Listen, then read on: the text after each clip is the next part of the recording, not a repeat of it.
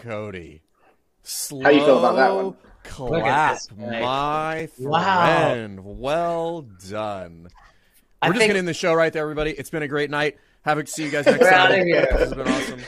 Vern, I said it on Thursday's episode of The Progression. Like, people think, oh, Vern and Ackerman have any impact or insight into what's going on. That's the first time we saw that. Here's the deal, everybody. Bring in people that are good. Give them guidance. Let them do their thing. Leadership, and 101. And then slow clap when they fucking crush. So And kick them in the nuts when they mess up. Yeah, that's leadership. That was badass. That was good. That was Yeah, awesome. I mean, we're just trying to put out some really good content, guys. Let's give a little bit of credit to Nate as well. Dude, Nate crushed it, right? You give him just a little bit of guidance, and then just go at it, dude. Listen, for a guy who only does the minimum, that is pretty good. He's been coming at me on Slack. Also, he was coming at me. So, and by the way, no joke. Probably about 25 people sent me that picture of the bike seat in my butt. I was just getting DM. I was like, "What is this?" And then I had to go back and watch it. I was like, "Oh yeah." What was I doing? Was I sitting there with the handle of the bike in my butt? I mean, I guess so. It didn't seem to bother you. Always listen to Nate. Yeah. Well, if you haven't sent the picture to Jason yet, go find it, screenshot it, and just blow him up with it. All right. I've got plenty of them. Anyway. All right, guys. Before we get started, this show is going to be a little bit different. So for all you guys that are watching out there, I am going to be kind of moderating the show here. We got some questions dialed up that we're going to be talking about for today's topic, which is the Girls for Grandmas. So it's a really short chapter inside the Level 1 manual. And it's kind of just capping off scaling and programming, but for our older population. What that looks like, and Jay, I'm talking to you here, the older population. What that looks like as far as application goes. But before we get started in that episode, you got to like and subscribe and where is it at, Jay? Where is it? I think it's on yours. It's this way. It's on mine. All right, it's that way. Right all right. there. Well, we're gonna wait for it. What are you waiting for? We're waiting for everybody to like and subscribe. If you didn't catch the Instagram story post about dropping us a question or a concern as far as coaching your older population, do that or just drop a question into the chat, and we're going to get to those a little bit later in the episode. And if you didn't see the mini course that we made that we dropped on Instagram the other day about how to greet new members when they come in, you should check that out as well. A lot of feedback on that too. Non-crossovers. Yeah, that skit was cool. I completely forgot we shot that, to be honest with you. Yeah, no, so did I. I'm going through the new coaches curriculum, and it was there, and I was like, oh, I messaged Cody. I was like, do we ever use that? People also think we wrote this out. That was completely off of the cuff, and I was very proud. I was very proud that people were very impressed with our acting. Best Hour Improv is coming next. And I told Cody, I said, look, this is why that clip is so good. I said, because Fern is the ideal straight man. And you were so straight in that.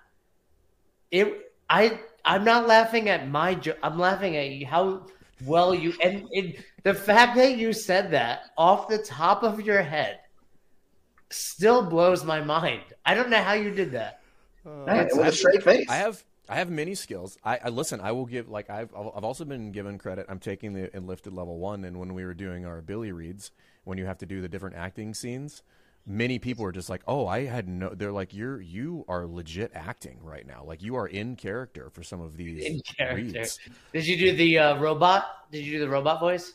No, I didn't do the robot. I did the small child throwing a tantrum. I just embodied my 4-year-old. Oh, we did, yeah. Nice. And then I did the one last week was you had to do a pompous kind of Englishman, but I was just like, how am I going to do this? And I was like, Ron Burgundy. I was like, I'm going to be Ron Burgundy, and I had people spitting their drinks out in the call. He gets into character. Yeah, I love it. All right, Hey, guys. let's back in. Do your job. Do your Hey, job. I mean, you guys are talking about Ron Burgundy and all types of stuff. Yeah. I don't know All if right. you know this, Cody, but I'm kind of a big deal. So I think the crux of this chapter, guys, and I'm going to add this to the stream real quick, really comes down to one sentence, right? And I am going to pull it up, zoom in, because here it is right here. The needs of the elderly and professional athletes vary by degree, not kind, right? And so we talked about that as far, back in foundations and the methodology. But what we're talking about today is what that looks like as far as application goes. So inside of the affiliate. If you're following along with us, we are on page 83 out of 255 on the level 1 training guide, and it's the Girls for Grandmas. And really what this chapter is about is taking the original girl workouts and modifying those for the elderly population and or Jay. Jay. So I actually want to go back to that because that statement, while as probably as simple and as concise as it ever needs to be. Nobody's attacking me in the comments, by the way. Yeah. Just stop reading the comments. I still think that people do not understand this statement. And so for those of you who have attended your level 1 and for those of you that have not, we'll go in the Wayback Machine. This gets brought up in the What is CrossFit lecture when under we're talking intensity. about under intensity, when essentially it's in the transition from intensity to variance. And we're talking about like, hey, intensity is an independent variable most commonly associated with maximizing the rate of return on favorable adaptation. What does that mean? Intensity gets results, but it also is relative to both physical and psychological tolerances. And what we need to understand about intensity, or what we understand about functional movements in general, is that yes, we need intensity, but we have to understand is like the needs of Jay, Cody, myself, my mom, Rich Froning, Matt Frazier, Tia Claire Toomey. We all need to do the same things. And people make a very large leap at this point in the conversation. And they're just like, snatch 225? No. Chest bar pull-ups? No, you dumb dummy. That is not what we mean. What we mean is people need to have the capacity to do certain things, to squat below parallel, to put their hands over their head, to get up when they fall down. And no, a 92-year-old should not be trying to snatch their body weight. However, if they have the capacity to snatch a broomstick, we could probably deduce many things about their overall health and wellness. And that is what this statement is speaking to. And I think people take it and they just fucking high and right this statement. They're just like, oh, this is ridiculous. Nobody needs to be snatching. And I'm like, it's not about the snatch, right? It's that video, not about the nail. Yeah. If you guys haven't seen that video, it's not about the nail. You should go watch it. It's not about the snatch.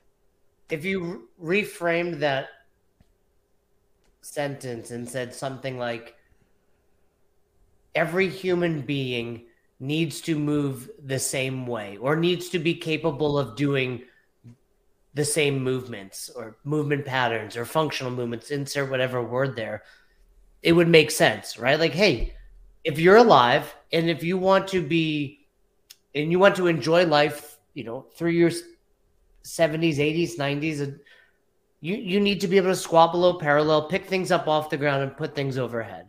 Right. Now if you want increased work capacity to cross broad time and modal lanes throughout your life, the definition of health, you need to be able to do these things. That's what this is saying, but right. It's, again, people jump to the furthest extreme of like, I don't need to do that. Like, well, and we've talked about this. I think you need to be able to do some variation of that. Yeah, is and what we're saying. We spoke about it with EC. Like, does grandma need to be able to do 120 burpees in 7 minutes to a target all of the open? No, but should grandma be able to get back up off the ground? Yeah.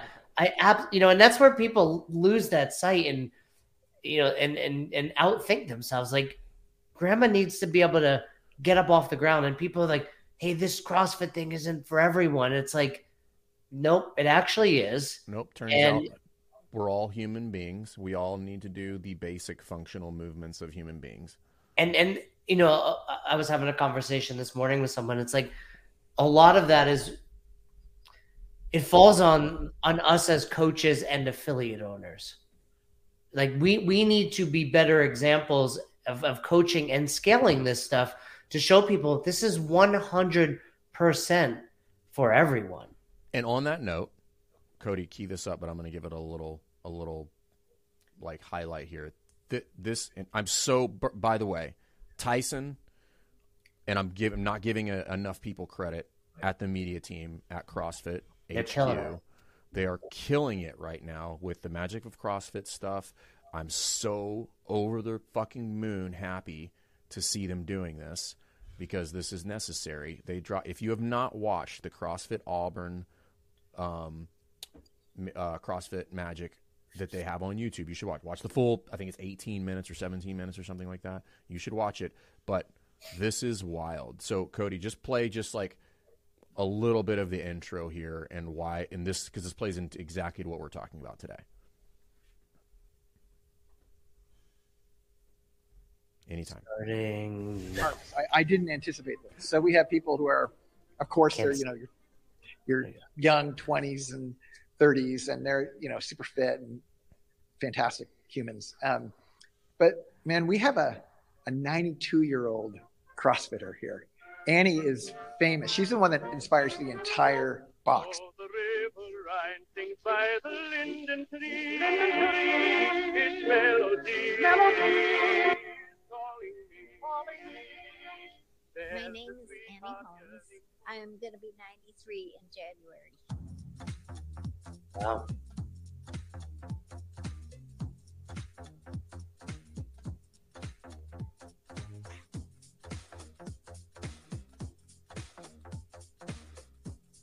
All right, this lady's fitter than me, and I'm embarrassed. So that is a perfect example right there. So I don't want to steal the thunder, right? But like, you can go ahead and stop it right there, Cody.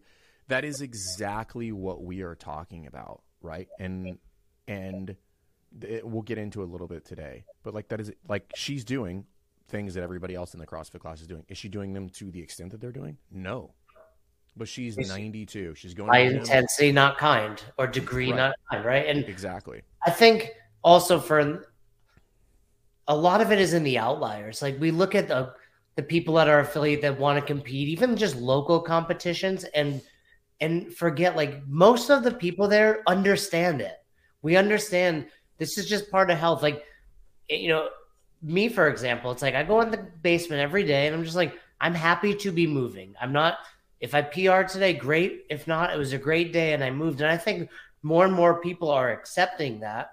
And again, it's just this, vocal minority of people out there saying like, oh, CrossFit like is a sport and CrossFit's not for everyone and CrossFit this. And it's like, again, you're wrong. And your inability to coach these different people at the same time does not mean all of these people don't need CrossFit. Because you can't coach a 92-year-old and a potential regional athlete in the same class does not mean they both don't need it. It means you're a bad coach, but they still both need CrossFit. Jay just hurt some people's feelings just now. You did. Shots fired out there. Yeah. What happened? Right, just what I said? I thought it was a comment. Yeah, no, it's true. I think, I'm not trying to beat a dead horse here. I think the people that complain about CrossFit and it's like, it's you're chasing this, you're doing that. It's like, no, you're just really bad at coaching. So maybe, right? That is a solvable problem too, by the way, right? So, and again, we're not just, and at this point, we're probably preaching to the choir, but like, let's get to some value out here, right? Like, no, I don't know that many people that watch a show disagree with us. They're probably like, yay, we get it. So, a couple things, right? So, I do want to plug a couple different resources, right? So, obviously, you should get reacquainted with the Level 1 Trainer Guide. Most of the answers to your problems lie in that text. And I think that people should take the time and should revisit it. We talked about like how that helped Katie. We've talked about it many times. The number of people that have reached out to us based on this series alone is nuts with regard to how much it's helped them like get back in touch with coaching and CrossFit. And I think that is amazing. The other thing is, do you have the screenshot of the the online courses there, Cody. Pull that up real quick while we're doing it. But like what used to be called a master's course is now called the what am I blanking on the name now? I just always know it as the master's. Yeah, coaching the They changed the name. Yeah, coaching the aging athlete, and I think number one, this is online. There's a ton of resources in here. No, it is not the end all be all and give you all of the solutions to every problem that you're ever going to encounter. It's intended to give you a framework for things that you should consider when you are training people that fall in this age demographic.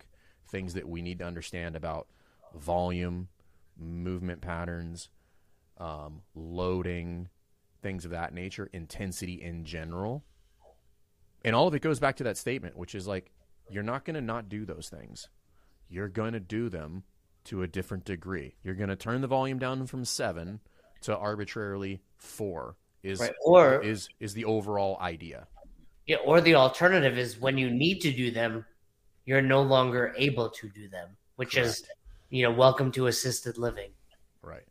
So if you're not familiar with any of these online courses, you should go check out the online courses. There's a ton of them there. If you're level 3 and you need credentials or you need your CEUs, like you need to start diving into the online courses, or you could join Affiliate U and get 50 and fulfill the entire all 50, all the requirements for that. I'll also say too that if you just Google coaching the aging athlete, it will give you the PDF guide for this course. So right. You don't have to just sign up for the course and wait for them to send it to you. Like the material's out there for you to study, whether you want to sign up for the course or not. Obviously, sign up for the course and go through it. But if you just want the material, like you've got the material there open to you. It's on the internet. Can you drop that in the comments, Cody? Can you? Yeah, I'll drop it. I can drop it in there just for everybody who's watching. New intros, dropping PDFs. Yeah. Can you pull that up, Tony?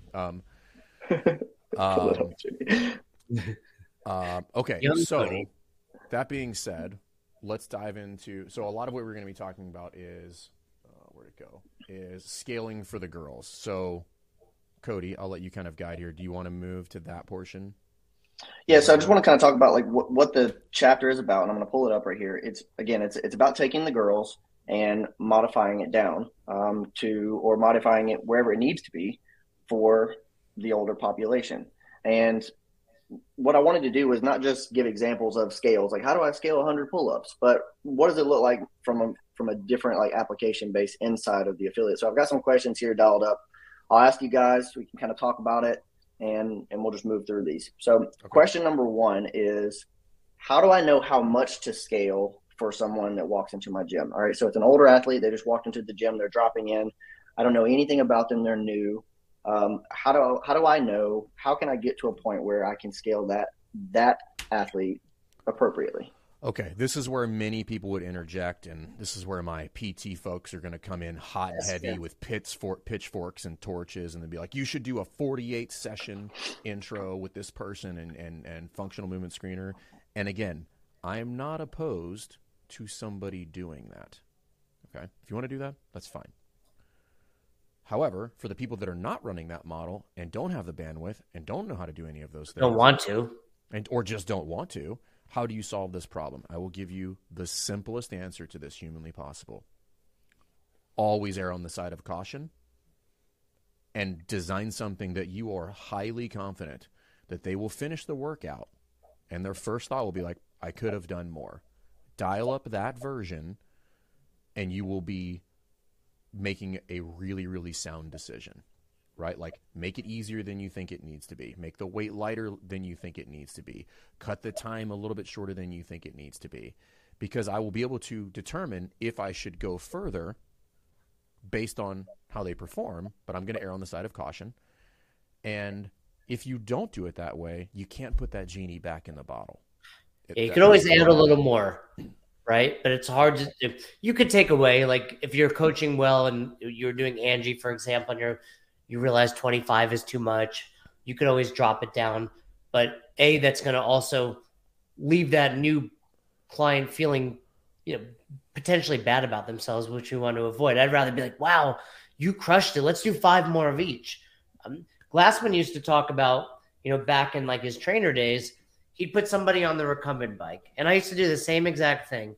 And you'd be talking to them, and I'm not like, I don't give a shit about you. Like, I don't know you. I don't know if you're gonna sign up to be my one-on-one client yet. I'm basically figuring out like, how fit are you? Because I'm slowly ramping up the intensity or the whatever machine you're using, and seeing if they're getting out of breath, seeing if they're getting tired. That an assessment can be that simple. Like, I can tell a lot about you, and I know Fern and also Cody with years of experience. Like, I can see someone move for about 30 seconds and have enough information to at least get started. Like, this is why if people think it's ridiculous and too simple. So our introductory workout, so like we run a 3-session kind of PT first model at CrossFit Rife, right? That's the onboarding. It includes lecture, nutrition, a bunch of other stuff in there. The first workout is assault bike, kettlebell swing, 10-minute cap, 3, 6, 9, 12, just keep going, right? People are like, why'd you pick that one? Or just like, oh, it's just because it's simple. It's like, no. Yes, it is in fact simple, but that has very little to do with it. Number one, I'm going to find out very quickly what somebody's aerobic capacity is with the bike. I'm going to find out what their CrossFit intelligence is with regard to pacing in this workout. And the things that you will uncover simply by watching somebody hip hinge with even the lightest kettlebell, if you've been doing this long enough, are like seeing 40 years into the future. I'm like, I can tell so much by watching somebody swing a kettlebell. I can tell if they're going to pull early in the snatch. I can tell if they understand like or have any degree of kinesthetic awareness, right? I understand like do they have like how much fast twitch muscle do they have? Like do they have the ability to get in and out of those positions quickly? Right? Like there's so much happening in that movement. And I'm talking about like not even an American swing. I'm talking about like Russian swing, eye level, the most baseline level movement you could do with a kettlebell outside of a deadlift. Those two things compared together, very simple to teach, by the way, and also really hard to get wrong. And we discussed it a little with Katie the other day, and it comes up often like, why should I get my level 3? And I think that's a little subtlety of it. Like you have to coach 750 hours, but more so with a purpose, with intent. Like Katie Hayes spoke about in achieving her level 4. Like you have to now coach with a purpose and think and learn and all that. And when someone shows up to your affiliate with a level 3, you have a lot more trust in their ability to do something that simple. Yeah. So Cody, can you pull up I think it's page 83 or 84 actually with the the skilled version of Barbara. Oof, Barbara is to this day still one of my favorites. It's a spicy little workout. Can I talk a little trash for a sec? We did this one time at a level 1 in Atlanta. So I was working with Mike G, fire breather, right? Like invented the butterfly kipping pull-up. Yep. Longtime games athlete, and I was the only one on staff that completed all 5 rounds during lunch break. Everybody else was dropping off. The first time we ever did this at Albany CrossFit, people were literally dying. Like a couple of people died that day because you just I don't think you understand what literally means. They died. We lost people. We lost people. There's there's a memorial for these folks. It was so interesting because 25 rounds of 20 pull-ups in like 2007-8 was like a lot. Like that was an obscene amount of pull-ups, and I just remember watching people fall off. It was so. I do want to talk about this version right here. So obviously we have the kind of RX version, 5 rounds, 20 pull-ups, 30 push-ups, 40 sit-ups, 50 squats, 3 minutes rest between each one of those. And then, Jay, give me so this is a good kind of initial scale, which is 3 rounds, 20 ring rows, 30 push-ups, 40 sit-ups, 50 squats, 3 minutes rest. Yeah. I'm about to get a quiz. Let's hear it. Jay, give me an age. Give me just an age that would be considered, and we won't go with like CrossFit Masters. I'm not talking somebody who's 35, right? I'm talking like, we'll go anything above 55. Give me an age. Oh, like just pick a number? Just pick a number. We'll go my father. I'll go my father. He's going to be 70 this year. 70. Okay, so he's about. I think they were probably almost the exact same age as my parents. So 70, and then give me a little background on your dad. I've never met your dad. Okay, way, yeah, so no, this is just good. So This is knows. fun. This is fun. Let me call him up. Dr. Ackerman. You can't phone a friend. Yeah. It's not a doctor. He's a dentist. Okay, it's not the same. He's run 20 marathons previously, but his knees are both like effed. Got it. He's constantly getting cortisone shots. I tell him all the time he's frail looking, like he has no muscle on his body anymore. Like looks like he's gonna break soon. Okay. And he walks miles every day and plays some golf and pickleball. Typical old retired Jew in Florida. Okay, got it. So, is he on my mom's pickleball team?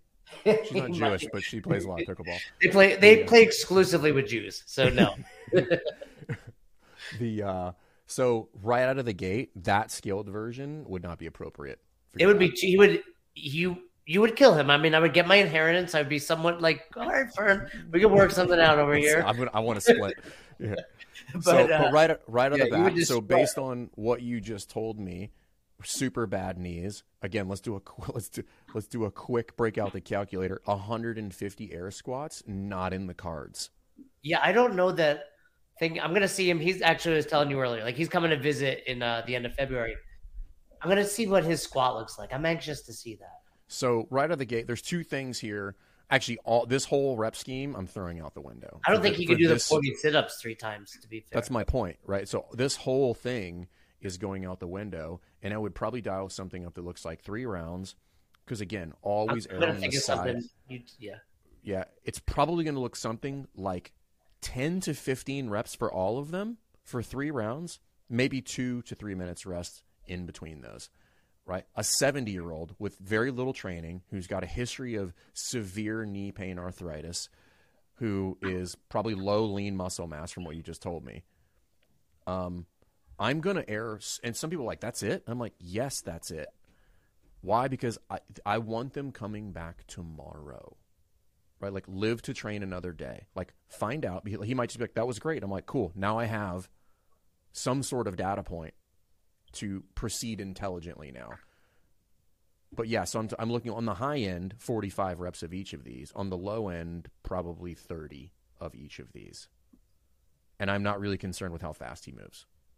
Like, he might get through one of those rounds at 10 and 15 in 3 to 4 minutes.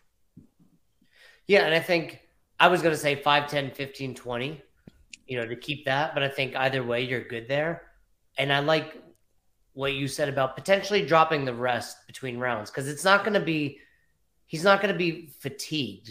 I mean, he'll be like, because he's not moving that fast. Yeah. Right. But he's going to be slower in the round. Correct. So shorter rest. He might actually finish around some of the same times as your best in the class because of that. Correct. Right. So that's an example of, again, like, I've never met Jay's dad. But knowing that information and then thinking about, okay, what is the best scenario I can dial up for this person? Well, the picture of my dad, Cody. Yeah. I don't have that skill. I want to keep this really simple for people, because I think people overcomplicate some of this stuff. It's like, what's the best scenario for me to dial up for this person? Here's what it is. The scenario that brings them back tomorrow. Whatever that scenario is. It could be 2 rounds. If they come back tomorrow.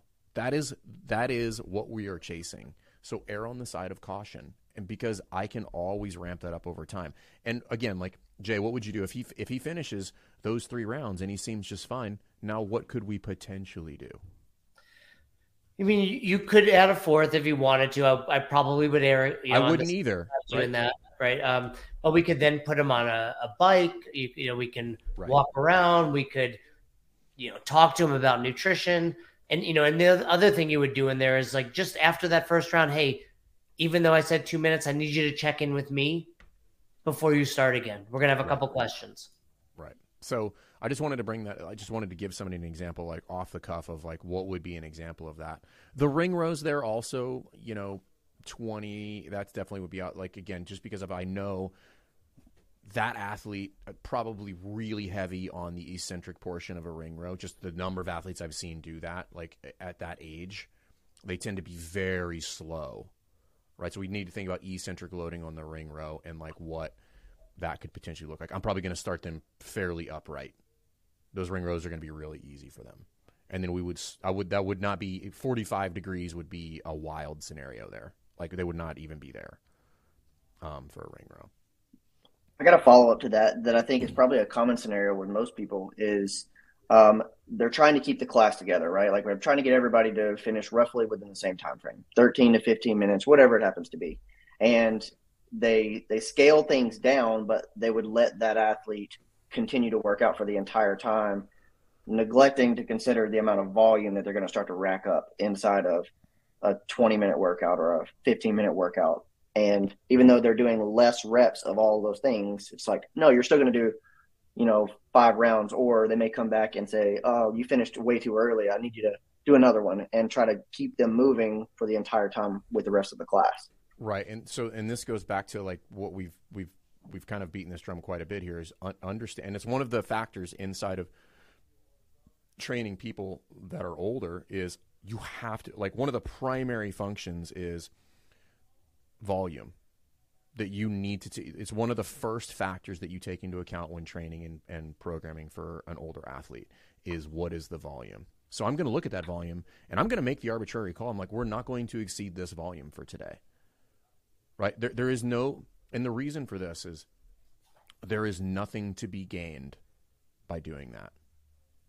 Zero. There is only downside by throwing on the volume for an athlete. And by the way, he's going to be sore. Correct.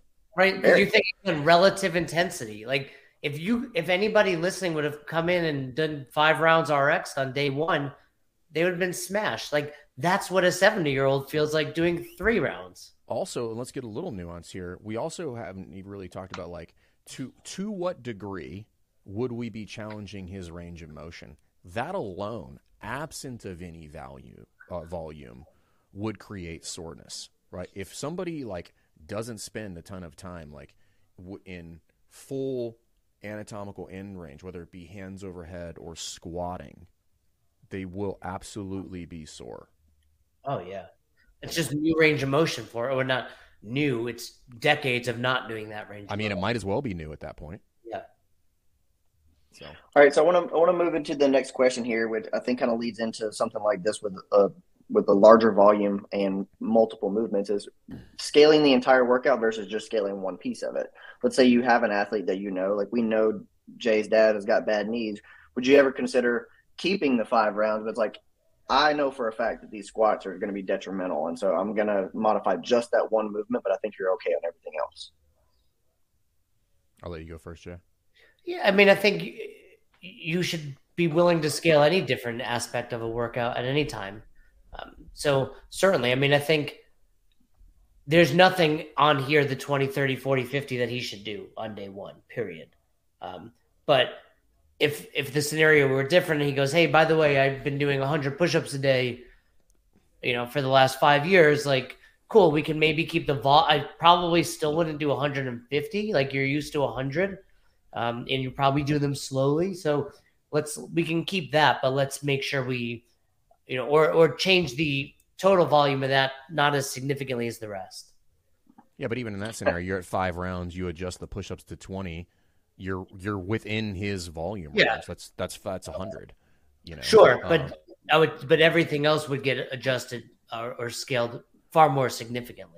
Yeah, I think, and number one, I don't think this scenario applies to just older athletes. I think this applies to every athlete. I think you should consider, I think that is baseline level scaling is I make like one change, like one blanket change. I think if you really get into nuanced scaling, you start tweaking all sorts of different variables inside of that workout. I might make change, if it's a triplet, I might make changes to all 3 of those. I might change the rep scheme, and I might change 2 of the 3 movements in there.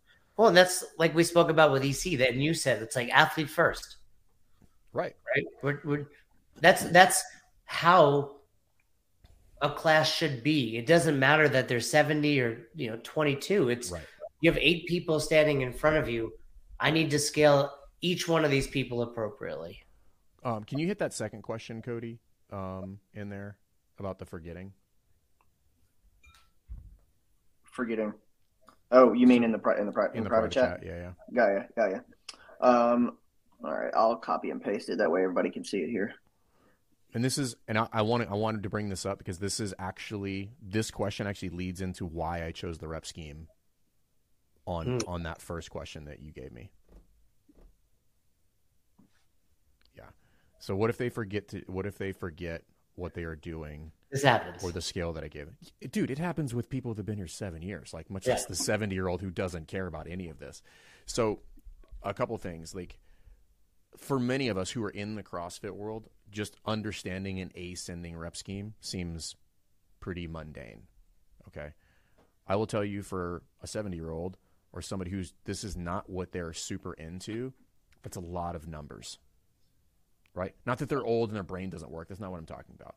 I'm talking about, like, if I'm going to be introducing them to exercise and now we're going to be really challenging them from a physical and neurological standpoint, I want to make things simple. So when I chose the 5 or 10, 15 all the way across the board, that's because I only want them to remember one number. That's it. I don't want them to have to go back and look at that. So I'm going to write their movements down on a little whiteboard, and I'm like, 10 of everything. That's it. You're going to do 3 rounds. I'm going to come check in on you after round 1 because you'll be taking a break. So I want you sitting right there on that box. I'm going to come talk to you and see how you're doing. And then I'm going to tell you when to start the next round. You got to remember one number, Bob, 10. That's it.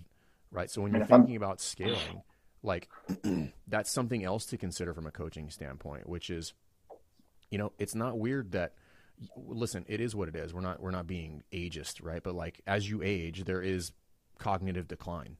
Right? It's not ageist. That's actually the definition of being ageist. Well, then what's your excuse? Mine just started early. It just started. Yeah. So and most gyms have the little whiteboards, and I used to do this for all sorts of people. Like I used to write, if you'd catch in any given class, there would be whiteboards all over the place that I had like written everybody's stuff on their board for them. It's a great cheap tool. Go to Home Depot. Yeah. Power board. I always say it's $12. Don't go to Home Depot. Go to Amazon. It's 2023. He's making trips. No, because you buy the shower board, they'll let you cut it yourself. Like cut everybody knows you're not doing any of that. No, but he would hurt himself with a. I would not do it, but I could. Yeah. I would pay someone to do it. Right.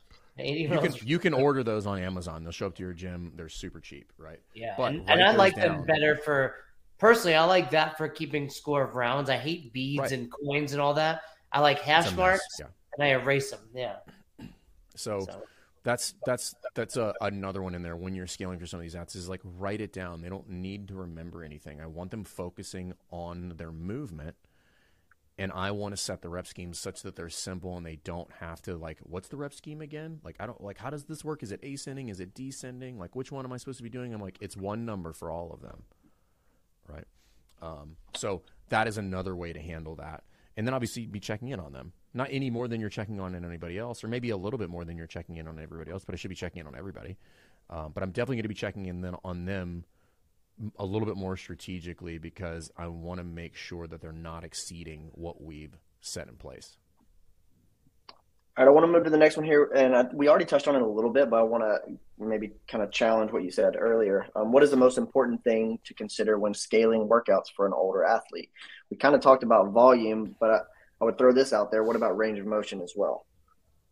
Like, yes, we need to consider not overdoing volume, but should we put range of motion at the forefront to try to work in, getting some of that training inside of their workouts? Well, I'll give you my answer, and this is not like hard and fast answer, but my answer with going volume first is because by and large, I would say that piece is an absolute. The range of motion is going to be dependent on the athlete in front of you, right? Some of them might not have range of motion issues.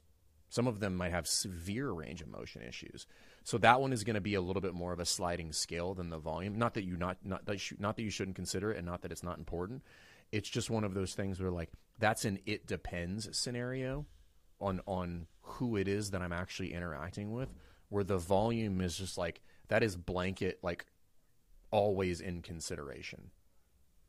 Yeah, that's the first thing you're always going to look at, and then like you said, Fern, range of motion is athlete dependent. I don't think there's any movement that I would specifically say at this point or this age we scale range of motion, because again, going back to that original statement, right? Intensity not kind, or degree not kind.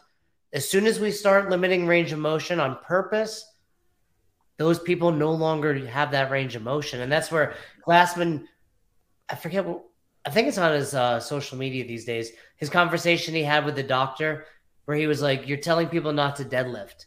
And he says, like, well, what do you tell the grandma who puts her groceries down? And the doctor's like, I get where you're going with this. Like, we need to be able to pick things up. We need to be, able to squat below parallel as long as we want to live a life without decrepitude. Because you also have to think about, what is this person likely to encounter in their life? Like, do they need to deadlift double their body weight? No. Do they like to garden? Right? Are they going to be picking up 25, maybe 35 pound bags of mulch? Or like, that's not unrealistic. Squatting down to the ground, pulling weeds out, right? So like, you can't just be like, you can't treat them with kid gloves. You're gonna have to figure out like where their threshold is and what they want to get out of that. And now, if they want to push the envelope a little bit, you're gonna have to exercise a little bit of coaching caution here, and say, hey, like, we're gonna do that, but we're probably gonna stop real short, of where you want to go. But like, I had a 73. We had a 70. Christina, she deadlifted like,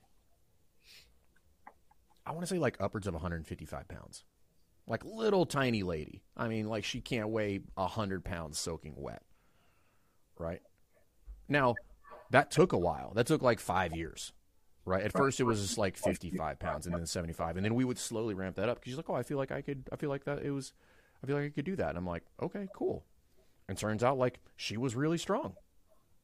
And turns out, by the way, she needed that because she has some issues at home where she's moving around family members that need help getting around the house. Right? That's what we're training her for. Right? Like, she's going to have to move another human being. That's life. That is life. All right, guys. So before we hit the last few questions that we got right here, we're going to go to a commercial by our favorite sponsor.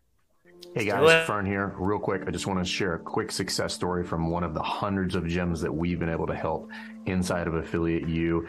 And our mission and best hour of their day is to ultimately improve and grow the greater CrossFit community by building better boxes and creating better businesses with better coaching staff so we can bring CrossFit to the masses. Check it out. And if you think we can help you, don't hesitate to reach out.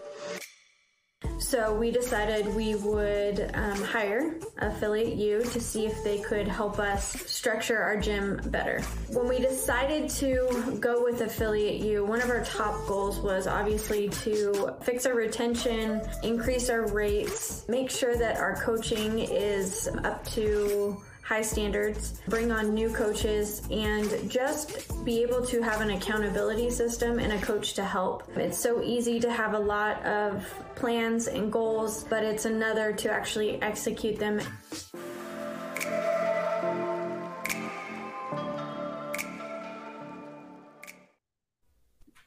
Oh, he didn't make it. He's back. He didn't make it back in time. He didn't make it. I saw. Did you guys see the breaking news? What is it? No. The games are staying in Madison through 2024. Oh, they rebid that. Yeah. Okay. I want to say so no Birmingham and we're not going to Alabama, Cody. Oh man, it's like literally an hour drive away from me. But let me give a little love to Teddy. Teddy has been crushing it lately. She did that video before.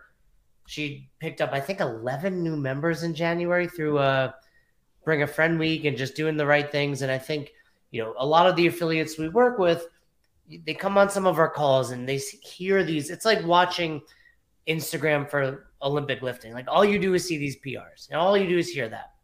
And, Teddy was one of those boxes that was working with us, and it was a little bit of a slow start. And you hear these other people having this tremendous success, and why am I not? And then all of a sudden it was just like a rocket ship. And I think it, for affiliate owners, goes to prove lots of little things done well. Like, you just have to keep chugging along. You do these small little things, and then one day you're like, where'd all these awesome people come from? Right. And it's like, it's no different than your training. If you try to pack it all into 2 weeks, you're still not going to be fit. But if you're just like, you know what, I'm going to do a little bit every day for the next 3 years, turns out you're going to be pretty good one day. So, Teddy, great job. Kudos to you, Teddy. Yeah. Okay, all right.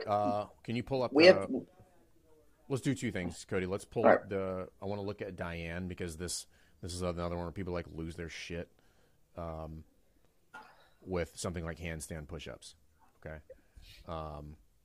So again, like, no, but people shouldn't be getting upside down. And here is what I'm probably going to just make people flabbergasted. I agree. But breaking news, everybody. You get upside down if they I don't think it's bad if they do, but it's not something you need to force the issue on. So, listen, I have members here who will never get upside down. I have members here, I've talked about this before, who will never overhead squat anything other than a PVC pipe. Do they still work on overhead squatting? Absolutely, because it's still challenging with a PVC pipe, because they're challenged with both squatting range of motion and shoulder range of motion with putting their hands over their head. But I'm not going to not push that envelope just a little bit to see if we can get a little bit better and a little bit better, because every time I can get a little bit better and they can squat a little bit lower, they can put their hands over the head, I'm giving them just a little bit more capacity to do what they need to outside of the gym. Well, that's one of the questions that I had here was, are there any movements that you would just absolutely stay away from? Like the risk versus reward for an older population is just not there. I mean, anything in a dynamic plane like a rings is probably just like not something that is worth touching. This is I just had this conversation with Kanan. So Kanan is one of our clients in Affiliate U, and he's getting what I consider a pretty sizable contract to do training for a baseball team. And we were just jamming on some programming stuff, and because he had a handful of questions, and I was just like, hey, I already know you know this, but like that, like sport specific stuff is my background. None of those people should be doing anything that resembles like butterfly kipping pull-ups or ring muscle-ups, just so that we're on the same page. You're talking about athletes that are throwing athletes. Under no circumstances should we be doing things that would potentially lend them to an injury that would end their career, like being suspended in a frictionless plane. But I would also say this, like, we live in a day and age where 50 and 60-year-olds are really freaking fit still. I mean, yes, the games are outliers, but how many people in those age groups go to the semis, quarters and semis, etc. So I don't think you can blanketly say it, Cody, which is kind of what you're asking. But I think, the general rule, yes, probably 90% of the probably higher. 99% of the 60-year-olds that walk into your gym don't need to do this, may never do it. But if you're just hey, you're 60, you can't do this, that's not right either. Well, again, contextual answer. That is something that is earned, right? There are a dozen checkpoints prior to that happening that you're like, oh, you have right. You have the strength, bars, right? You have the strength, the stability, the stamina to do all of these things. And I have seen you do hundreds, if not thousands, of reps in those movement patterns. And even then, I would argue it's still risky and arguably not worth it. Now, if that person makes the determination, like, I'm definitely doing it, I'm like, listen, I'm not your dad. You're my dad, as a matter of fact. Like, so if you want to get up there and do that, then that's fine. But I do think it's okay as a coach to be like, I just don't think that you need to do that. And that's fine. Now, if you want to do that, listen, choose your own adventure. But my job is to be like, that's not necessary. Like you have 8 strict pull-ups and you're 72. Like, you're doing just fine. That brings up one of the Instagram messages we had. It was they won't listen and are stuck in their ways. I think this scenario, and I don't know how you feel about this, Jay. I think this scenario gets solved with years of experience and just the willingness to say no. Yeah, I think it's just ownership as the coach. Like, this is my class. I'm in charge. Like, this is what we're doing today. This is I was bringing this up with an affiliate, but I think it holds true for coaches too. Saying no is a muscle, and that muscle needs to be exercised. That's your strongest muscle. I know. It's actually genetic. It was also my father's strongest muscle. I'm going to actually say you need to go after your weakness and say yes a little bit more to me. Yeah. But again, it's something that needs to be practiced. Here's where I'm going with that. This is a Jason Ackerman-ism. Like, you can say anything. It just depends on how you say it, and how you say no matters. Right? Like, you can say no without being combative. Yeah, and still be authoritative. Well, I was going to say you should be authoritative. In fact, right? If you went to your doctor and you were like, hey, I want to do this. Start doing cocaine. Yeah. Maybe he'd be like, I don't recommend that. If you really want to. Right. There wouldn't be any room for gray. But and that's how it should be. Like, hey, I want to hop up on those rings. Not right now. That's not a no forever. Let's make sure you could do this, or this. Yeah, that's hey, not today. That's like, you're going to need to show me a couple things before we do that. Yeah. And repeatedly, for that matter. Now, Cody, are these relative to an elder population or in general? No, this is, I mean, maybe in general, but the question was, what are some of the things you run into when coaching an older population? And so we got about 5 or 6 of them from Instagram, and a lot of them were the same, where they don't listen, they're stuck in their ways, or they just want to get it done. Whenever those people are saying that to us, I push back on them.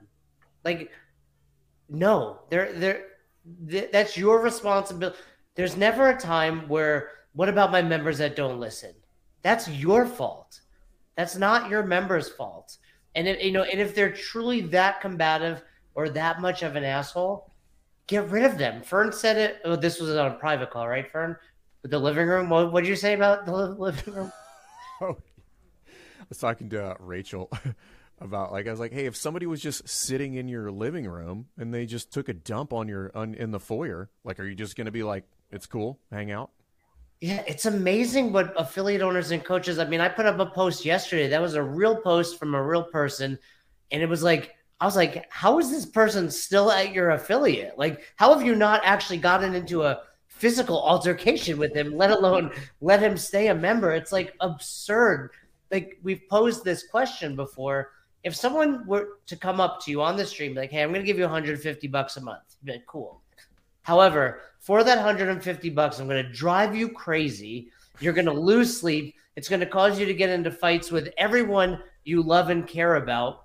And you're going to generally dislike me. And it's going to cause a downturn in your business. Yeah. Are you in? Are you in for that deal? Keep giving it to me. You're right. I'll keep taking it. Yes, I'll take your $150. So it's never they don't listen or they're moving poorly for this. That's you didn't do a good job explaining what this thing is.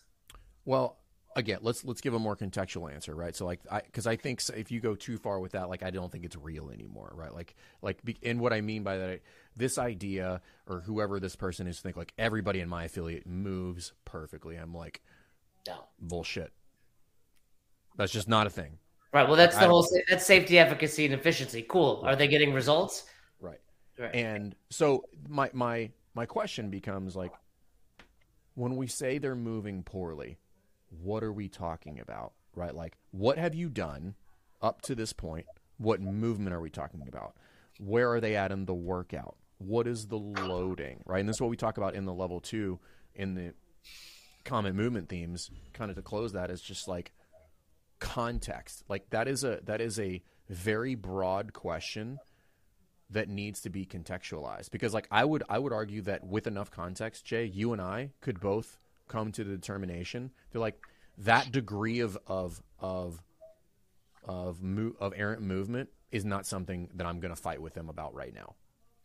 Yeah, well, it could be threshold training, right? Like, we speak about technique versus intensity. Like, all right, like, is it okay that they're making that mistake and I'm trying to coach them to fix it? Or, like you said, that's okay. Like, we talk about it in what is CrossFit, these movements are inherently safe relative to their non-functional counterparts and their 1 rep max loads. Now, the most safe thing you could be doing is doing these movements virtuously. However, a close second is just simply doing these movements, even if they're not. And I can even tell if they're poor.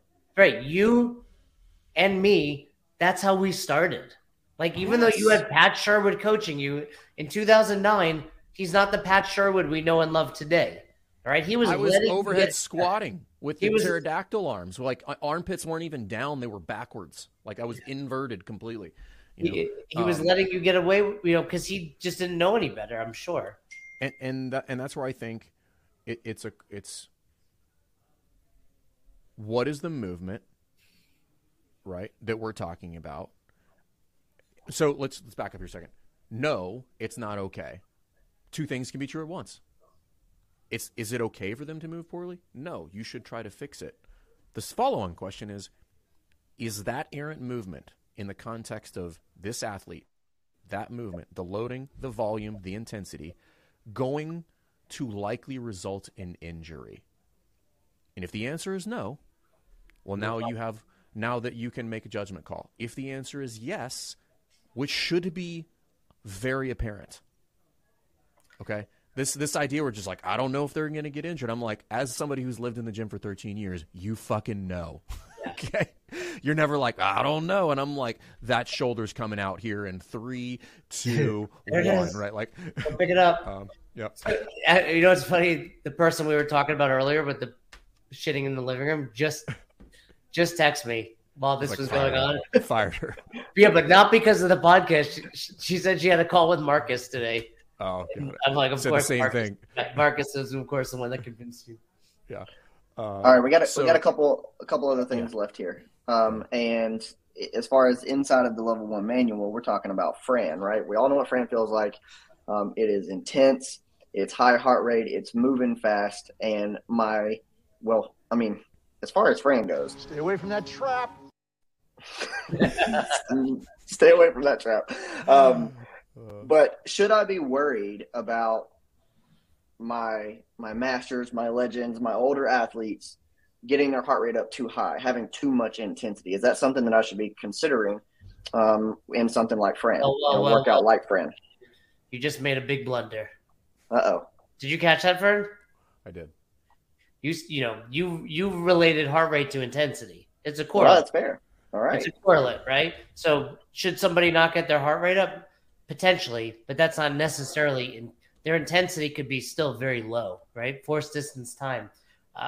Now, but going back to, we could circle back to that, Cody, but I do think Fran is one of those workouts that Fern did well earlier. This might be 3x15.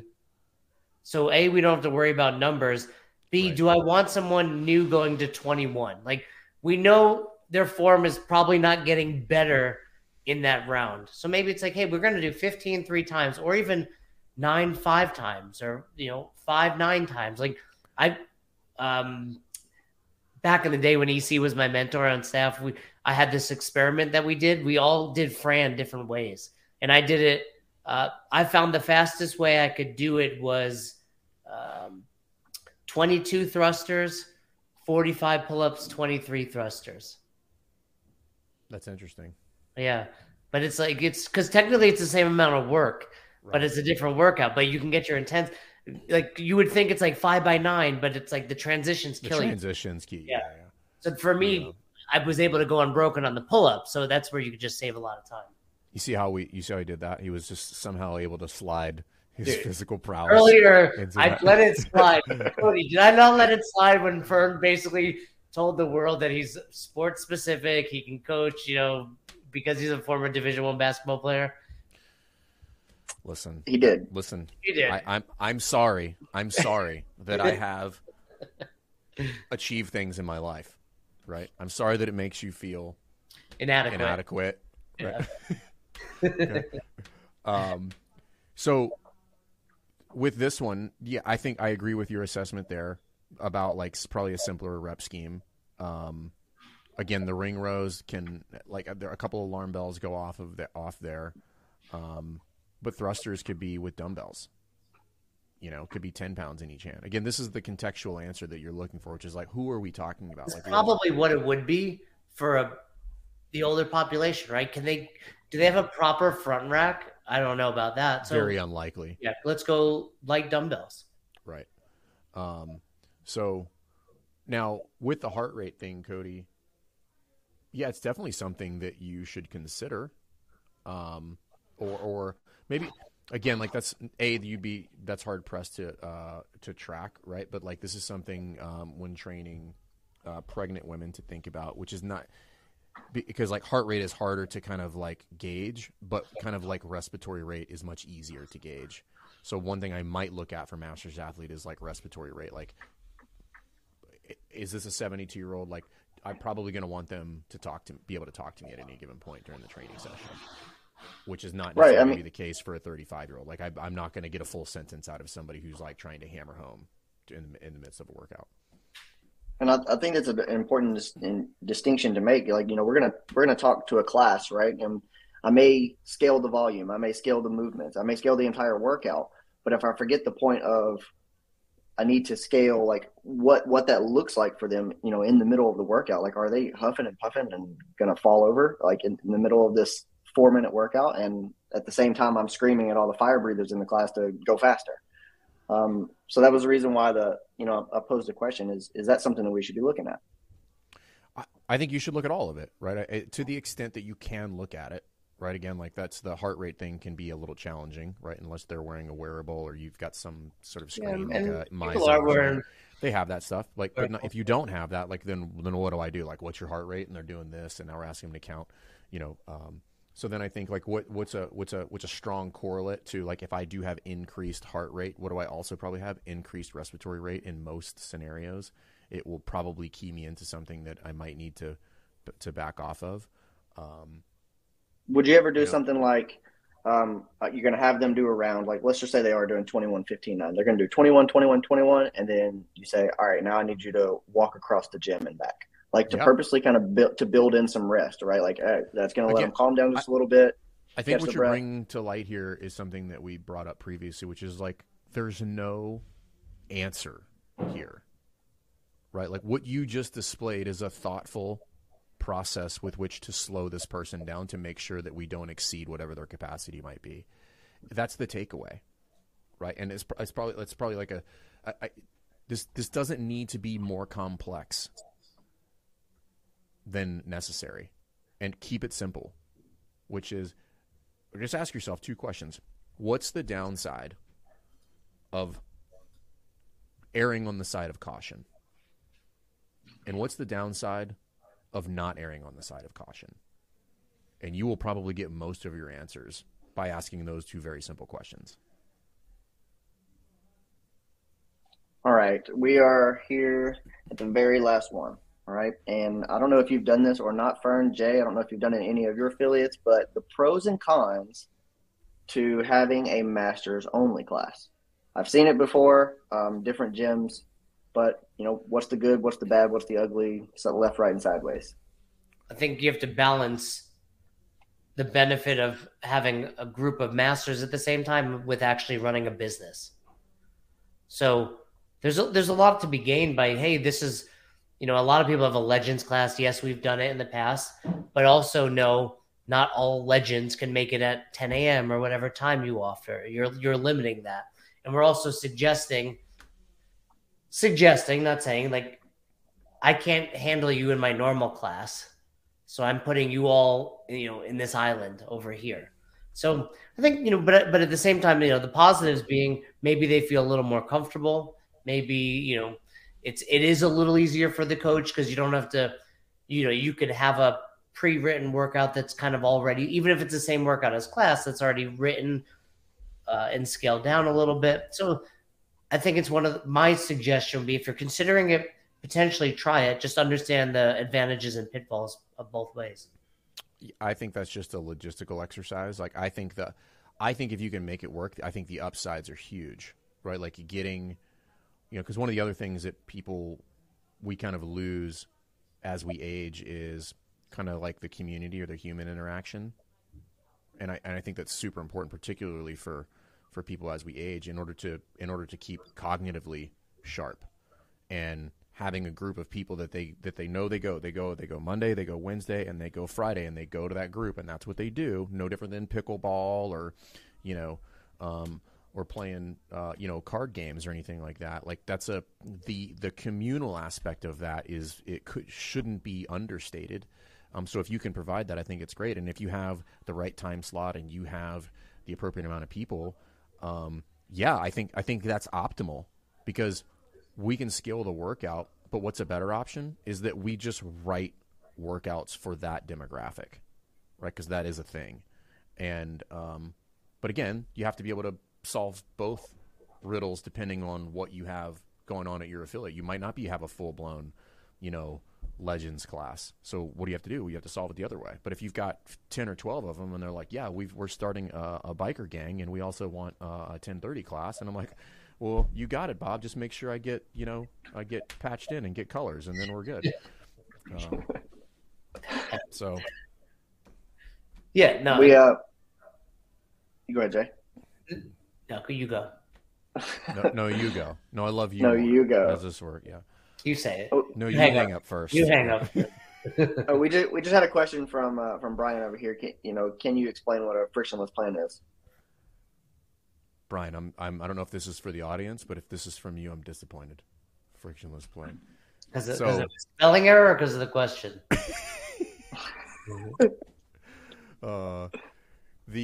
We're talking about being in the rings, right? So when we say frictionless plane, just like something that is not static in nature, that's not rigid, right? So like the parallel bars would be a static plane that's not moving, right? Or no, you can almost like use it as like closed versus open chain movement. But anyway, that's what we're referring to, a frictionless plane, where like they are suspended and the stabilization mechanism is the athlete.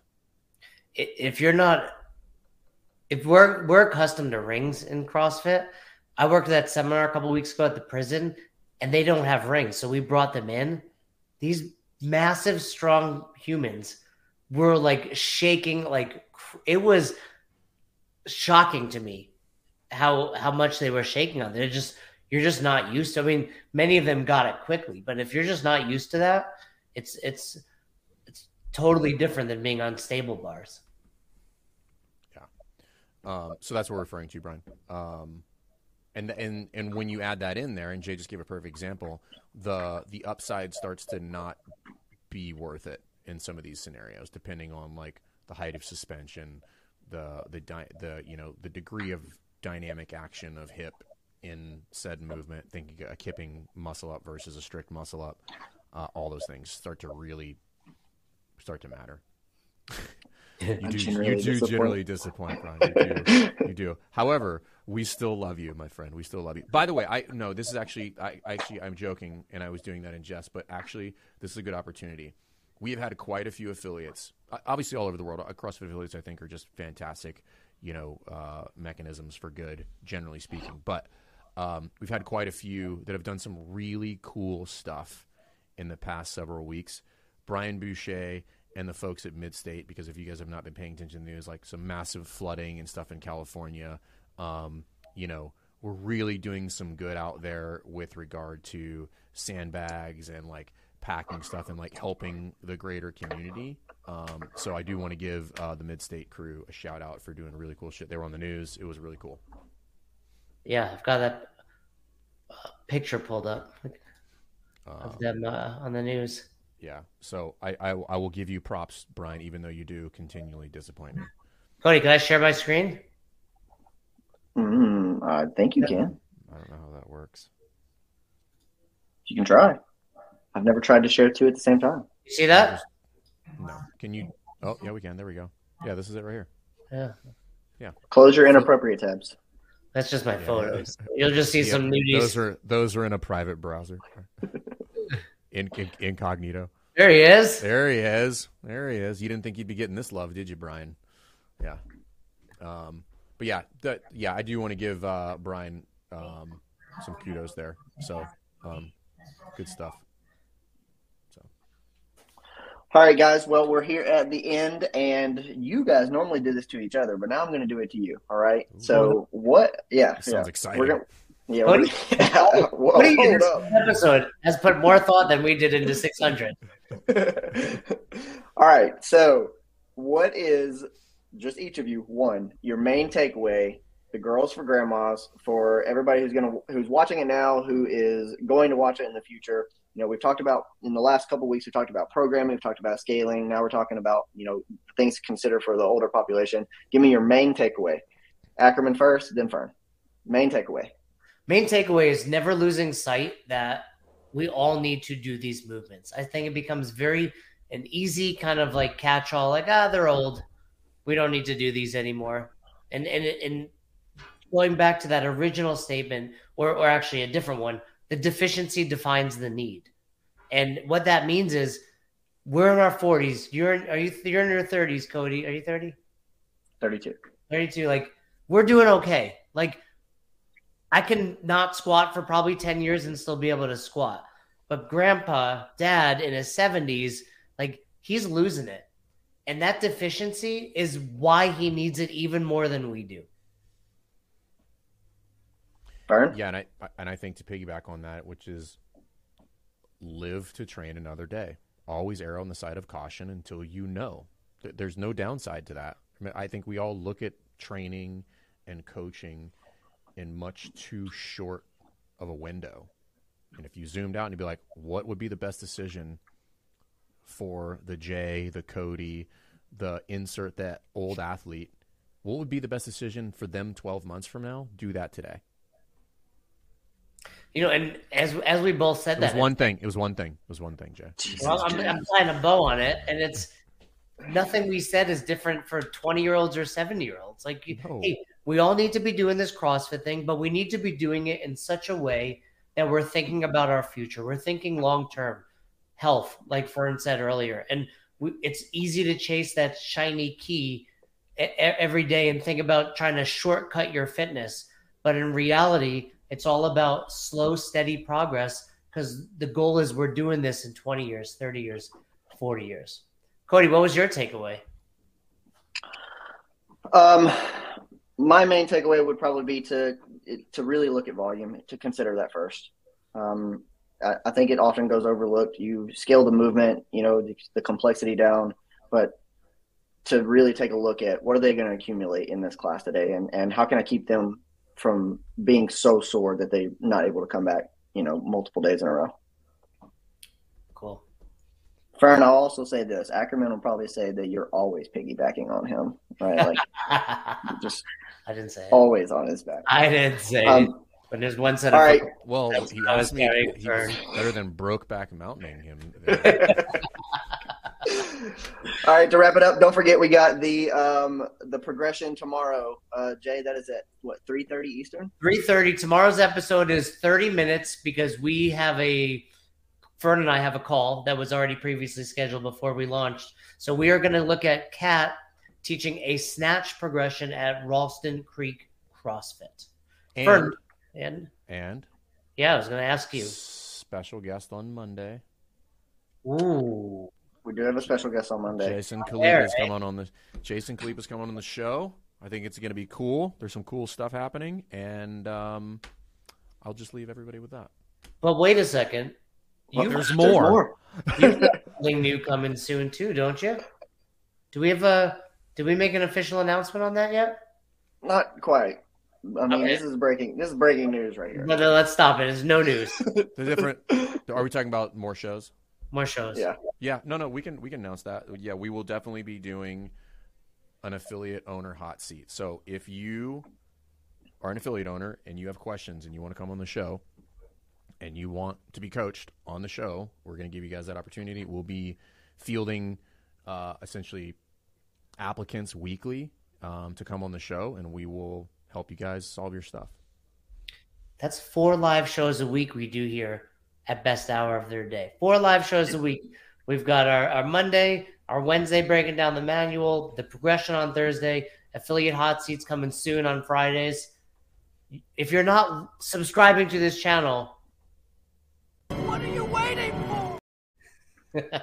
And you probably hate old people. yeah, you're ageist. All right, Cody. All right, guys. Thanks for letting me crash the party today. We'll see you guys later.